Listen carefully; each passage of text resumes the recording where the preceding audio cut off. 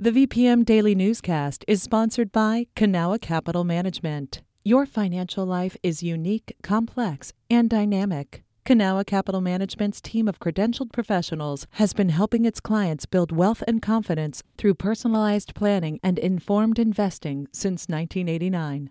Learn more at cancap.com. That's KANCAP.com. You're listening to the VPM Daily Newscast, the recap of today's top stories in Central Virginia. From the VPM Newsroom in Richmond, I'm Kim Strother. Southside Richmond residents have been vocal about what they need to make their neighborhoods safer, healthier, and more livable, but many of those needs continue to go unmet.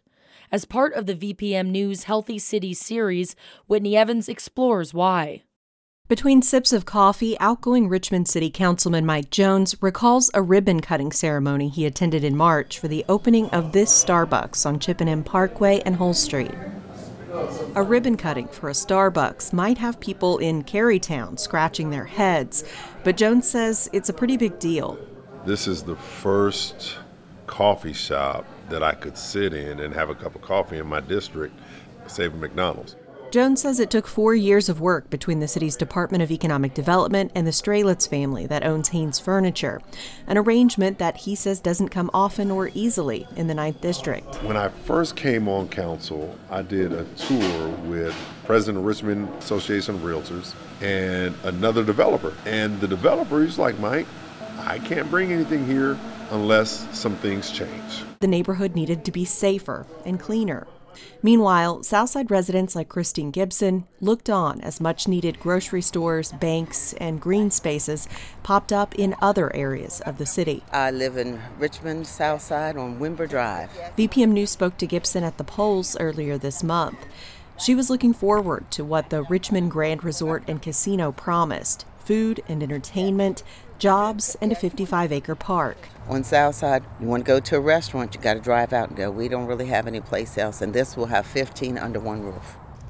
In the 8th District at Davy Gardens, Southside Relief, an environmental justice group, recently planted some trees.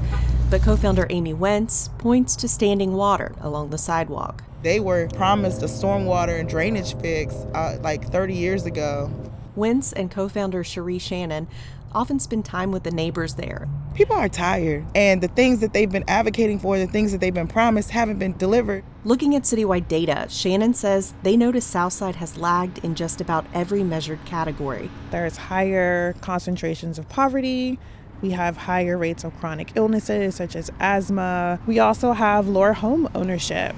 And on top of that, not everyone lives within a 10-minute walk to a park or a playground, which is something that the city says that they want every resident to do. Shannon says the city should invest in community infrastructure in areas that need it most.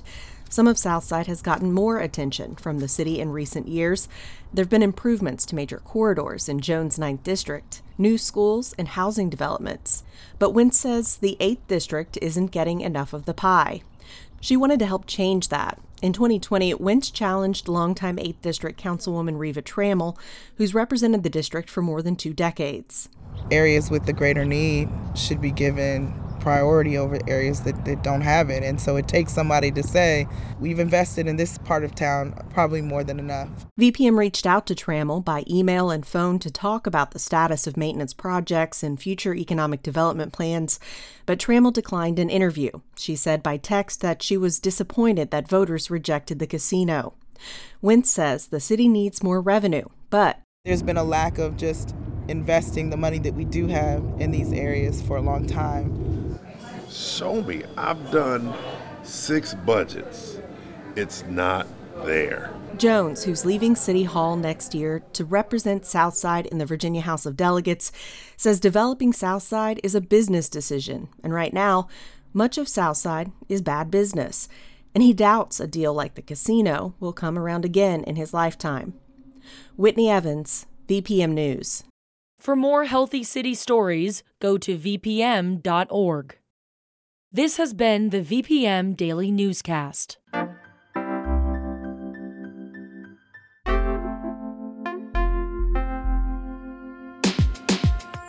You can stay connected to what matters by heading to vpm.org/news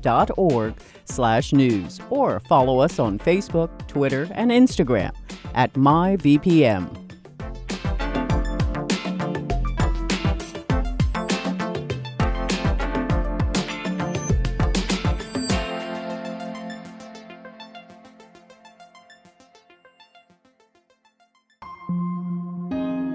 VPM.